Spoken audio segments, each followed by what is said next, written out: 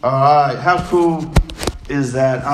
When we heard that happened to Martin, that's a miracle. It is a miracle. When we heard that, I was just so encouraged. Because it makes me believe for more.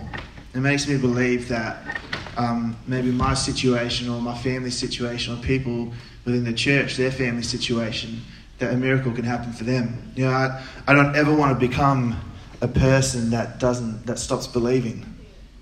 I don't ever want to become a person that says it is what it is. I believe that God does, and He will bring glory to His own name by bringing healing to people. It says in the Bible that healing is a testimony to who God is. I don't know about you, but I was in tears. I had tears. Shelby had tears, I heard. You made people cry, Martin, and apparently you were about to cry as well. But it's that's it. It's all about stories. Your story is so important to this church. I heard something yesterday. Sarah and I, we went and did a Cap Money training course. So basically what we're going to be doing towards the end of this year and start next year is we're going to be providing a free 3-4 week course on budgeting and debt management for anyone who's struggling with finances. And it's not just for the church, it's for the whole community. And we're there, and one of the things that the guy was saying is that he's talking about how do we find wholeness? What does this world need to survive, to thrive, to grow? And he boiled it down to 2 points. It's forgiveness and friendship. Forgiveness and friendship. These things are so important, what we have here. Jesus exemplified forgiveness by dying on the cross. But we also we're called friends of God. How do we show that to other people? Friendship and forgiveness. And I think it's so amazing and so important that if you're here, that we lock in and say that I'm here and I want to know people. It's not about how much you know, but who knows you. Every person wants to be known. I don't know about you, but when people say my name, Andrew, it validates me, makes me believe that I'm a person, that I'm worth something. So every single person here, you're valued. Your story is so important. We're so thankful that you're here. And this isn't in the book of Romans. So it's we'll go there. But I just wanted to say, I'm so thankful for every single person here. I know you a little bit, some more than others. I'm so thankful to be journeying with you. Right now, we have a few people away. Richard and Joanne, my mum and dad, they're at a different church preaching. So we're sending them out and preaching. We have, unfortunately, Tim and Cherie are over in Singapore. Cherie's sister-in-law passed away from cancer. So please, if you're in contact with them, send them some support. Pray for the family. Lockie and Zoe are visiting some family over in Adelaide. Caitlin and Tyler, like I said, got married. There's everyone that you don't have to be here to be part of the family. So we're so stoked that you're here today. All right, the book of Romans. I'm going to do a quick recap because I talked so much just then about something else. The book of Romans is one of the most profound books in the Bible. The book of Romans, we started this journey last week, and I believe it's so important that alongside seeing the miraculous happen, that we actually are grounded within the Word of God. Because the Word of God and miracles complement each other. If you see something happen that doesn't really happen in the Word of God, I would question it. So that it's so important that we believe for the miraculous, but we are so grounded within the Word of God. And so Romans, someone got a text, it wasn't me. The book, it's all right, don't worry. You shared your testimony, you get off free this time. But the book of Romans is so powerful. And like I said last week, we're going to be preaching through the book of Romans, but we're going to have some guest speakers coming one-off throughout this time because it's quite a long book. But my message last week was actually an introduction to the book itself as opposed to unpacking scripture. So we actually created a bit of context to it. Before we get into that, the next slide, please. On our Freedom Family page, if you want to follow us along this journey, this is created by the Bible Project, And it's in better resolution when you download it. This is basically to tell you and help you go through the book of Romans with us so you can learn what the different contexts and scriptures and passages are actually applicable to. And I just think this is so nice because at last week at the end I said basically the theme of Romans is the gospel reveals God's righteousness, creates a new humanity, fulfills God's promise to Israel, and unifies the church. That is the theme of the book of Romans. But we're going to go and unpack it a little bit more because we all know that a Malteser is nice and chocolatey on the outside, but when you get on the inside, that's the good stuff. Who likes Maltesers? For those who don't like Maltesers, we all know that caramel chocolate's nice on the outside, but when you get on the inside, you get the good stuff, the caramel. Anyway, so just a quick recap, if you can chuck that up, please. Caleb. No, that's not it. All right, so the mini recap is that the Romans is actually a letter written by a man named Paul. So it's not poetry, it's not historical narrative, it's a letter. So think about you writing a letter to someone. It is written to the churches in Rome to circulate among themselves. It is an introductory letter from Paul to the Roman church. So Paul didn't actually know the Roman church yet. He was introducing himself. And we can tell this because the language used is quite impersonal. It's very intellectual. And it's actually, Paul's letters are an average of 1,300 words. This letter was 7,000 words. So it was very matter of fact. It was very intellectual. And the pure focus of this was the gospel. He wasn't addressing pastoral issues, but he was just preaching and sharing the gospel. So it was written to the Roman church actually because they're actually a central location in Europe. And if you've heard of the term before that all roads lead to Rome, that's because literally all roads did lead to Rome because they created roads. They created this, the actual proper roads as opposed to just pathways. And so he's going there writing to them because they're an epicenter and they're actually very central to Europe and they're a gateway to Spain. So they could actually travel across to Spain. And if we look at the picture Bible project, you can see right here, they travel across from the boot to Spain. And so there's this strategy behind it as well. But above it all as well, Paul's writing to exhort and encourage the church. Why? Because Rome was the epicenter. Rome had a lot of stuff going on in it. It was a bit of a cesspool of cultures, different people, different, I guess you would say, behavioural indifferences towards the gospel. That's a very diplomatic way of putting it.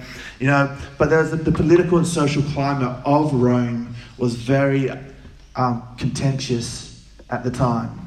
And so what Paul was doing was writing not to address them, but to remind the Roman church about the gospel, and that the gospel is what unifies every generation, every nation, like the song we sang before. And so that's just introduction to it. And we're going to be breaking down the Romans into verses, because when you write a letter, I don't know if you've ever written a letter before and you've chaptered it and then you've put verse numbers in your letter. Who's ever done that before? No one does. You've done that. Okay, sorry.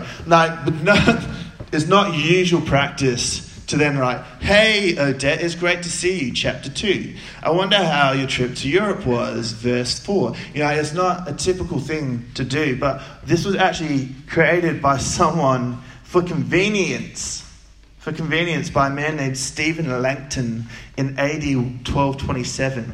So he divided the Bible into chapters, and it was further divided into verses by a French printer named Robert Stephanus. And he divided the verses for his Greek New Testament into chapters. And it was actually, the Old Testament was done by a Dutch priest later on in time. So it started off as a letter, but then it got divided for convenience sake. So we're doing the same thing. We're going to go through, for convenience sake, different in sections. So this week what we're going through is, next slide please,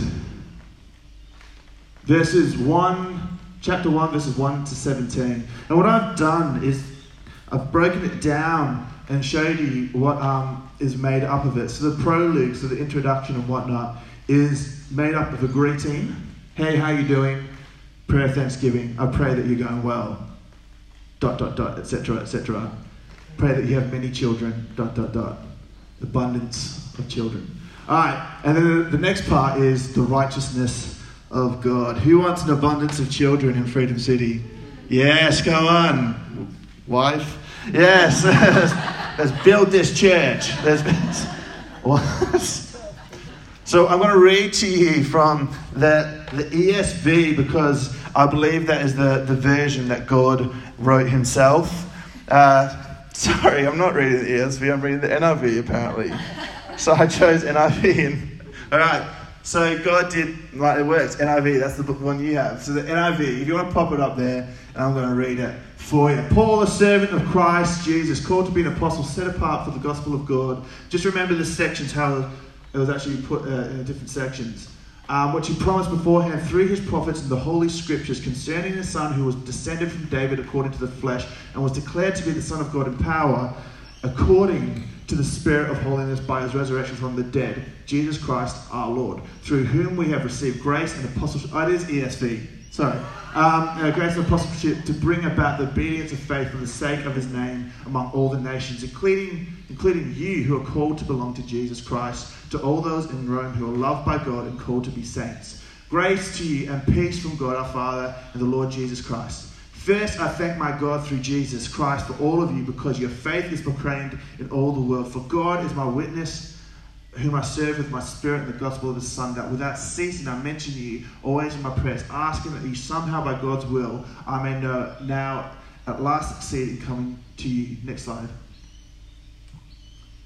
For I long to see that I may impart to you some spiritual gift to strengthen you. That is, that we may be mutually encouraged by each other's faith, both yours and mine. I do not want to be unaware, brothers, that I have often intended to come to you, but thus far have been prevented, in order that I may reap some harvest among you, as well as among the rest of the Gentiles. I am under obligation both to Greeks and to barbarians, both to the wise and to the foolish. So I am eager to preach the gospel to you also who are in Rome. The righteous shall live by faith, for I am not ashamed of the gospel, for it is the power of God for the salvation to everyone who believes, to the Jew first and also to the Greek. For in it the righteousness of God is revealed from faith for faith, as it is written, the righteous shall live by faith. Would you like me to read it again? No? Okay, I'm going to do something which I love to do, and people get excited when they do this. I'm going to go get a whiteboard. Yeah!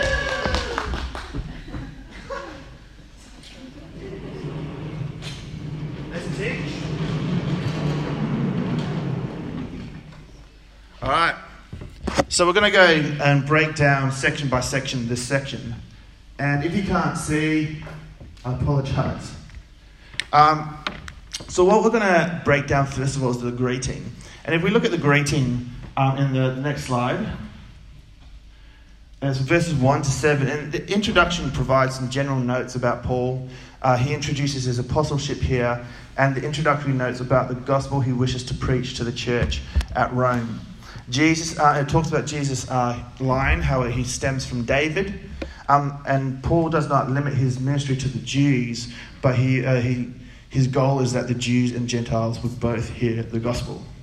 So if we look at verse 1 up there, it says, Paul, a servant of Christ Jesus. If we actually look at this, he usually starts off each letter introducing himself. But if we look at this, he calls himself, in some versions, a slave.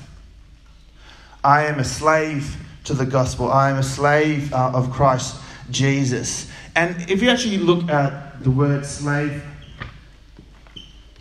slave is the same Old Testament word for bond servant.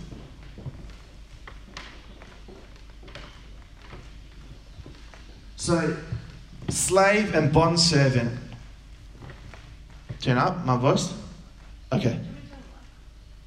No, it's fine. It's fine. I like the ambience. The Holy Spirit's here. So, Paul says that I am a slave to Christ Jesus. Who has ever gone around and said to someone that I am a slave to my wife. I have never said that. I will never say that. I will never say that because it's just not my thinking.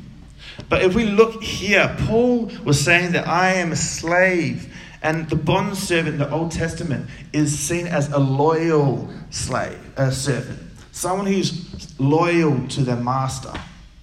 So when he's calling himself a slave, this declaration was basically saying, and we all hate this word, that he would obey God. That he would obey God wherever he says he should do, or what he should do, or where he would go. But he's so what's the word? Sure about this, he would actually call himself a slave or a servant. That his obedience is like that. So he's basically coming to them and saying, I will obey God maybe more than all of you. And he wanted to get across also this word apostle. And if you see the word apostle, what we've done is we've taken it from Corinthians, the gift of apostleship. But back in the day, when Jesus passed away, apostle was actually disciple, one of the 12 disciples.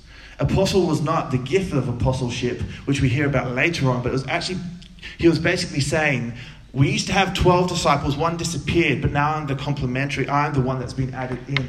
So I am an apostle. So this gives me authority. It gives me authority. What I'm about to say to you carries weight.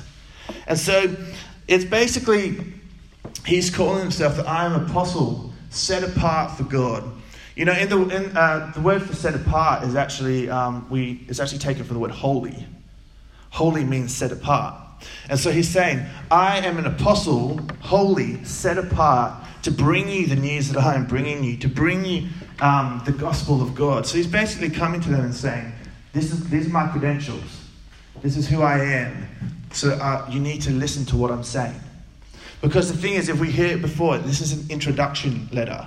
You know, after a while, when you get to know someone, you just know their background, you know who they are, but this is an introduction letter. But this is why it's so important, because this letter is probably the most applicable letter to our current society, because of the truth and the simplicity and the purity of the gospel. So what he's saying is, I'm a slave to Christ, I'll do anything, and I'm an apostle. Listen up, peeps.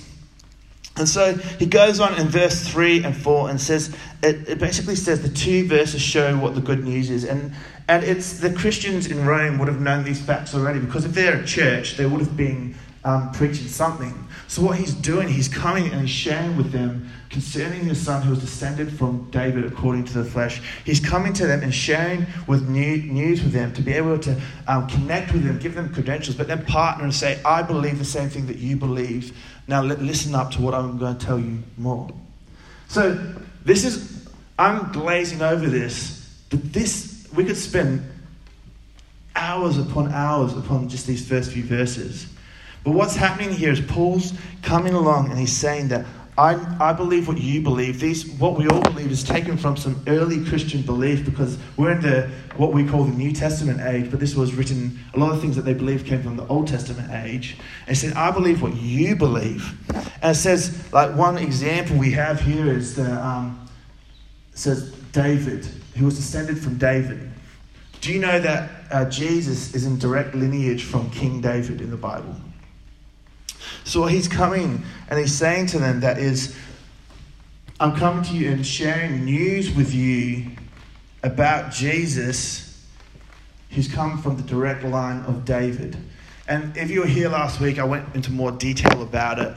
But the reason why he shares this letter and talks about David is because David was significant to the Jewish people. This letter that he's written was written to a church that was made up of Jewish and Gentiles. People who God had chosen beforehand to be his holy people, and people who Jesus brought in through his holiness. And so what's happened is he's writing this letter to hit not one bird, but two birds with one stone. And so he's using language that basically says that David would actually be significant to the Jews. Probably didn't mean that much to the Gentiles, but it brought them onto the same page. because there's a tension between the Jews and the Gentiles within the Roman Church. Because there's Claudius was an emperor. He kicked out 40,000 Jewish people from Rome at one point. He just said, you're banned, you're banished from Rome. And then Nero came back later. Not Nero, so another emperor came back later and said, these guys are very savvy with their business. They bring the money in. Let's bring them back in. And so what's happened is they've been kicked out of Rome, and the Jewish people took over, the Gentile people took over the church and started running the church. And then what happened is this emperor brings them back in, and now there's a tension because who's running the church? Who is the leader of the church? And Paul's saying, well, this hits both of you because David leads to Jesus, but the language and the history brings the Jewish people in because they respect David, whereas the Gentiles, that's what we call them now, the Gentiles respect and love and honor Jesus. Does that make sense? So what's happening is he's using this language so inclusive. This is why this is one of the most profound books ever written. And then he talks about the Son of God. The resurrection was actually evidence that Jesus was God's Son. And so this is once again his credentials that he's saying. Because he was an apostle, he says that he would not leave the Holy One in the grave. And the apostles were actually witnesses to the resurrection. And so this is basically saying that I'm an apostle, even where you might say, when did Paul actually join the posse? It's like, even though he's saying that I am an apostle, and we can question the timeline, he's saying there's an authority because I've actually seen the resurrected Christ myself. So what I'm doing is I'm coming to you and sharing with you this truth. Can you see my authority? I'm a slave. I'll do more than you will do. I'm an apostle. I've been brought into the one of the 12, and I was actually one of the ones who saw Jesus rise from the dead. So this is all evidence to basically say to the Church of Rome, what I'm going to say is very important. And we've only gone to verse 4. This is how rich the Word of God is. But if we actually go on a little bit further and we see here that Jesus Christ was a very significant word for the Jewish people. Because Christ was who was promised to the Jewish people in the Old Testament. So what happens is the Messiah. And the word Lord would actually mean more to the Gentiles.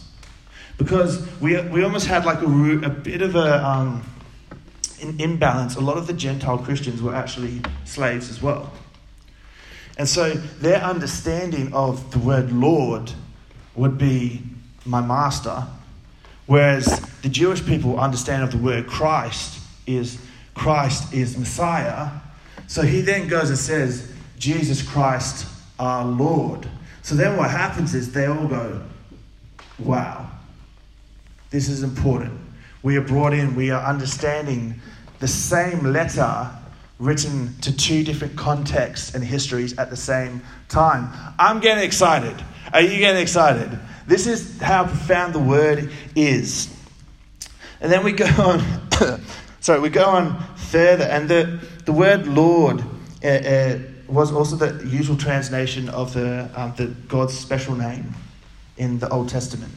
So even though it hit the Gentiles, it hit the Jews again. So it's just so profound. It's just so inclusive, so consolidatory. It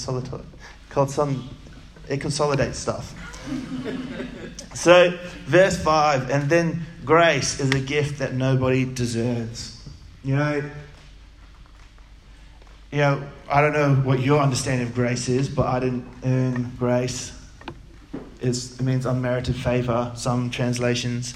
I don't know about you, but one of my understandings of grace, and I've simplified this, it's not biblical, but it's kind of like, you know how you walk along a pathway and you see a coin on the floor and you pick it up?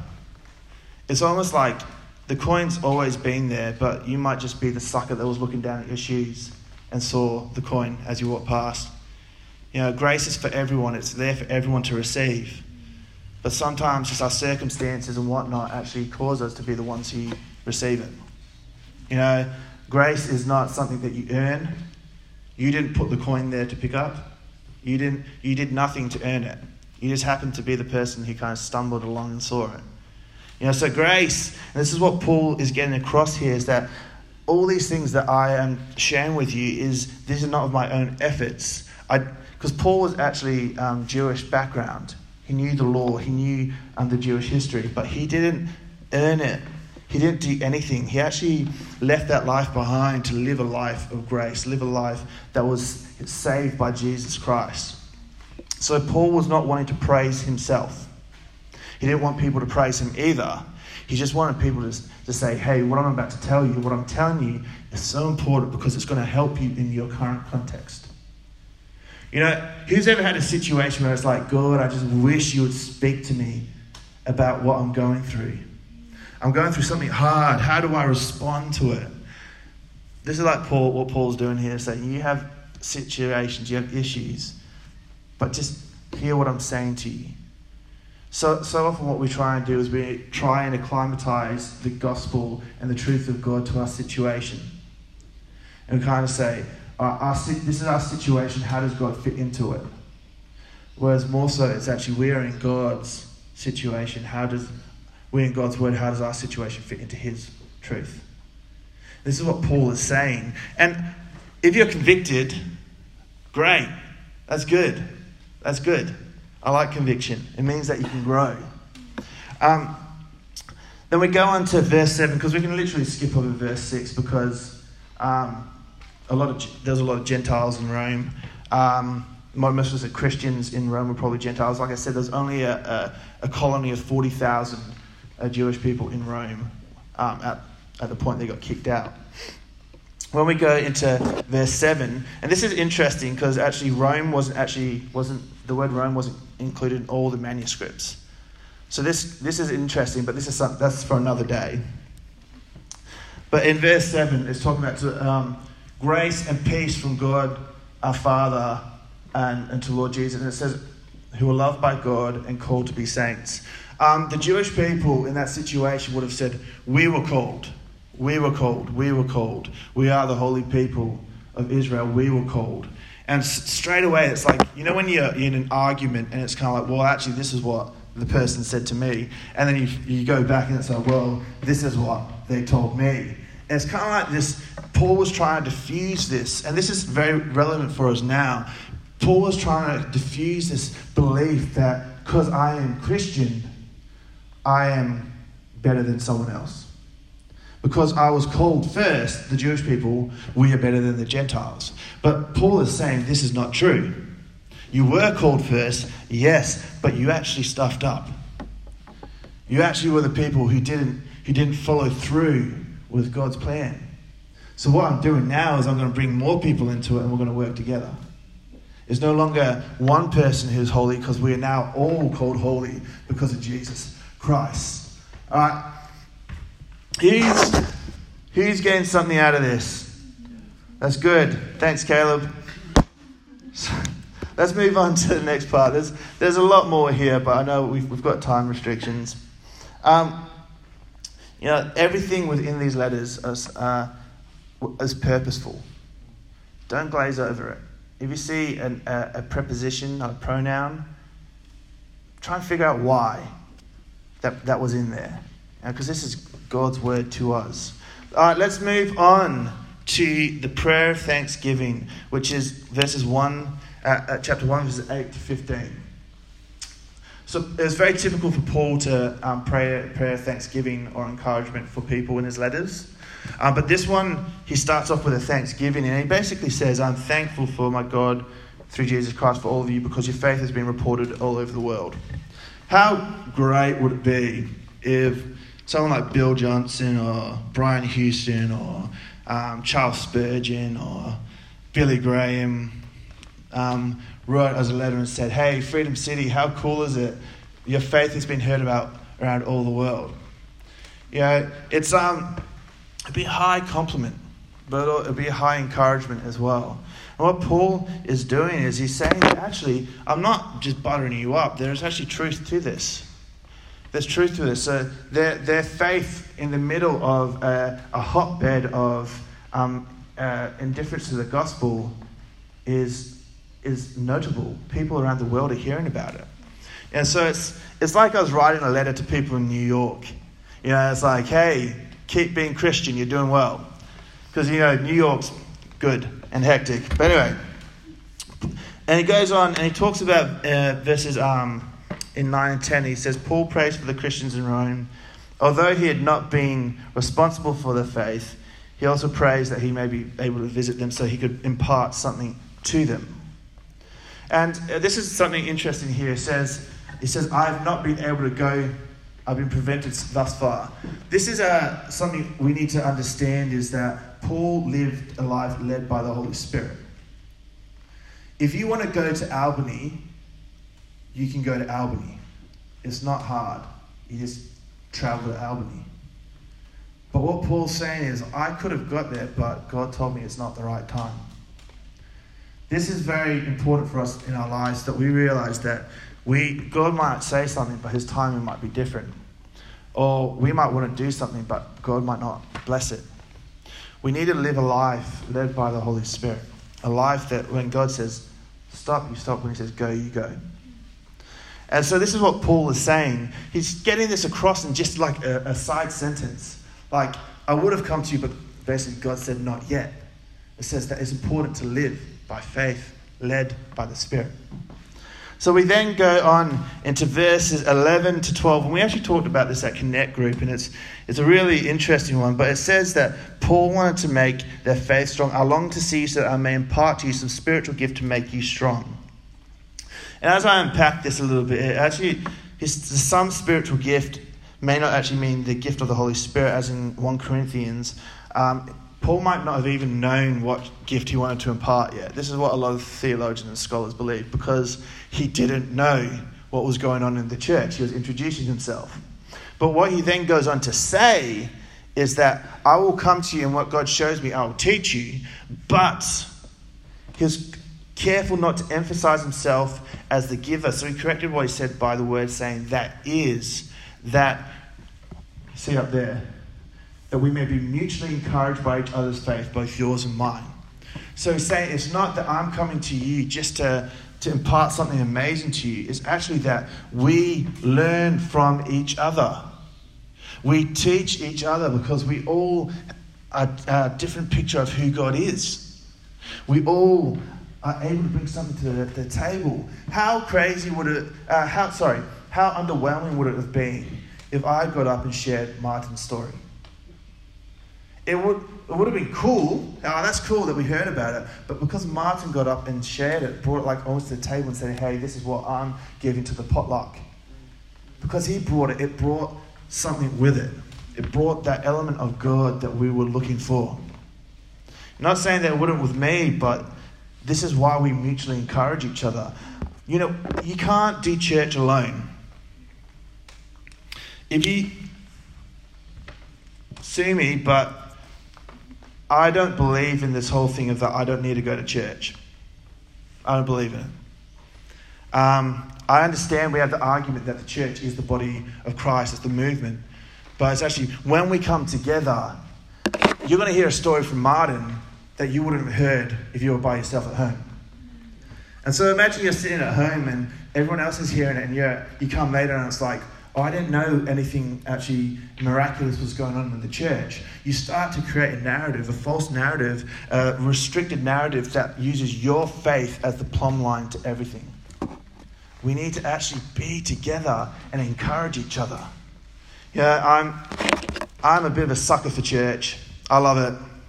And this verse for us, Megs and I, we sat in a Starbucks in Miami 6 months into taking over the church, and we said, why are we doing church? It's so that every person is known. Every person's story will bring something to the table.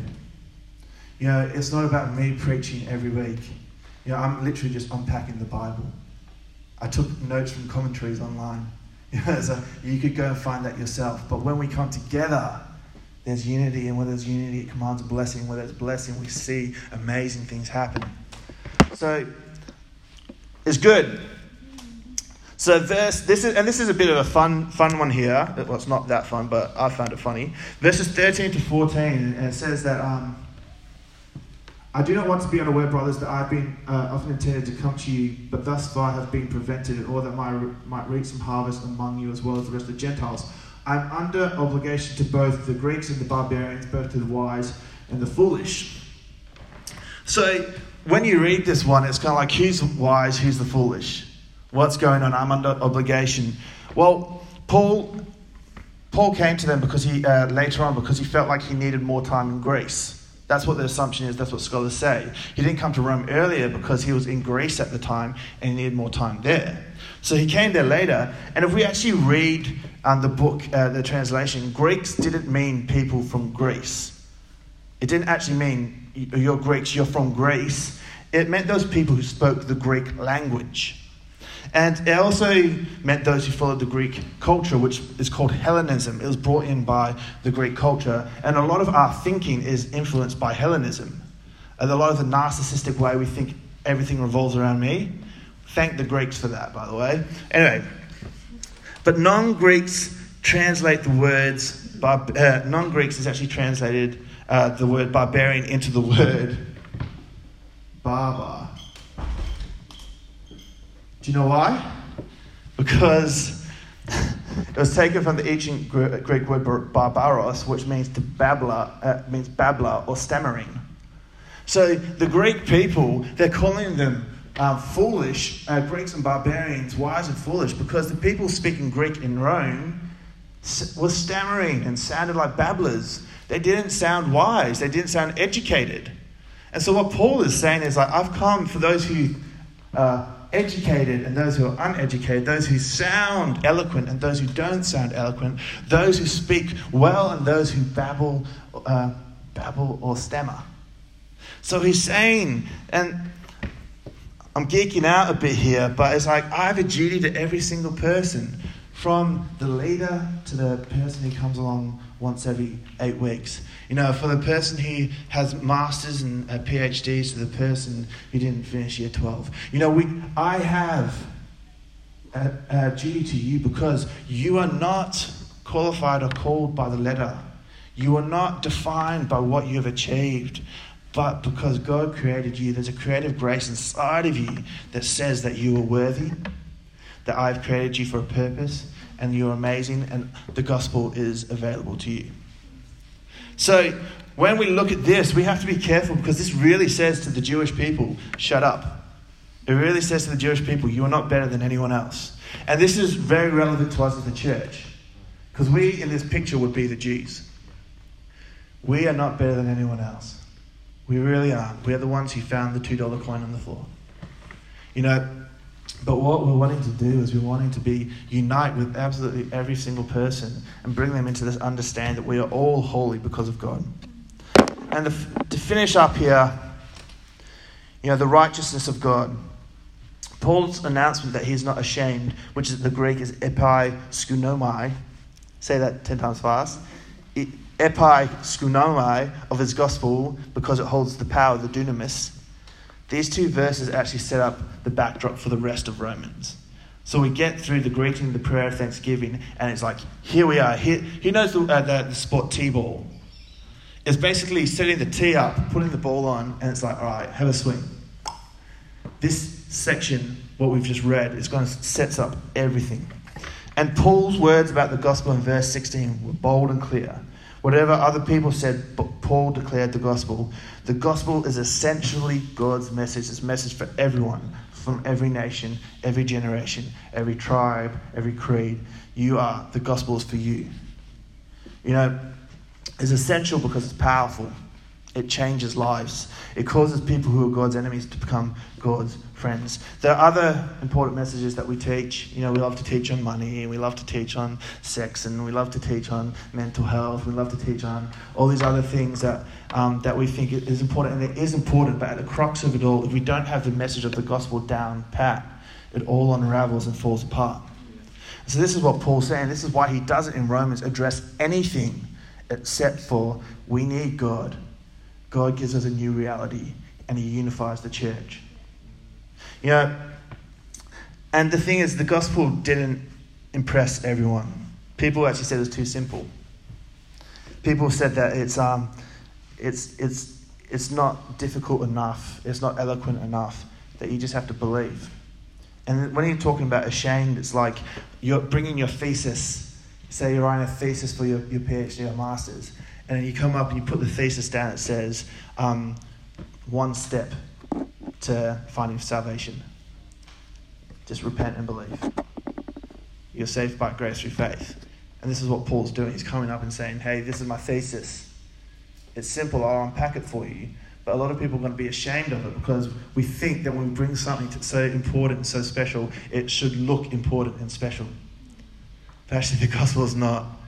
It is important. It doesn't look special. It actually looks like a man dying on the cross. But he's saying, I'm not ashamed of it. I'm not ashamed. This is my little piece. It's like a text message. I'm going to text you the gospel. It's like, I'm not ashamed of it. And Paul actually suffered a lot for the gospel. Some people the Jewish people were unable to believe that their Messiah would die on a cross, because their thought of salvation was that the Messiah would come and win a governmental war, that the Jewish people would return to the top of the nations, whereas actually Jesus came and died on the cross to say that you are free from sin. The nations are still intact, they're still doing what they're doing, but that was never the war. That was never what I came to do. What I came to do was set you free from that thinking, that patriotism that says that one country is better than the other. I found something out the other day. I'll just wrap up. It's there's more in there, but we've run over time. But one of the words, the word Greek for hospitality, is actually broken down into 2 words. It's xenia phileo, or phileo xenia. Phileo and xenia by themselves. Xenia is where we get xenophobia. Fear of strangers, aliens, people not from our country, different to us. Phileo is where we get the word brotherly love. Hospitality is one of the gifts of the Spirit, and something that we'll get back to do when we have some food together. But it's about, we have been called to embrace the stranger with a brotherly love that we can only do. We can't agape like Jesus Christ loved unconditionally, but we can love people with a love that brings into family. And the word xenia, phileo xenia, doesn't just mean that strangers, it means an immigrant, refugee, alien. But we are called in hospitality by the gospel to bring every single person into the family of Christ, whatever skin color, whatever background, gender, sexuality, whatever they believe. They are the family of God. Let's pray.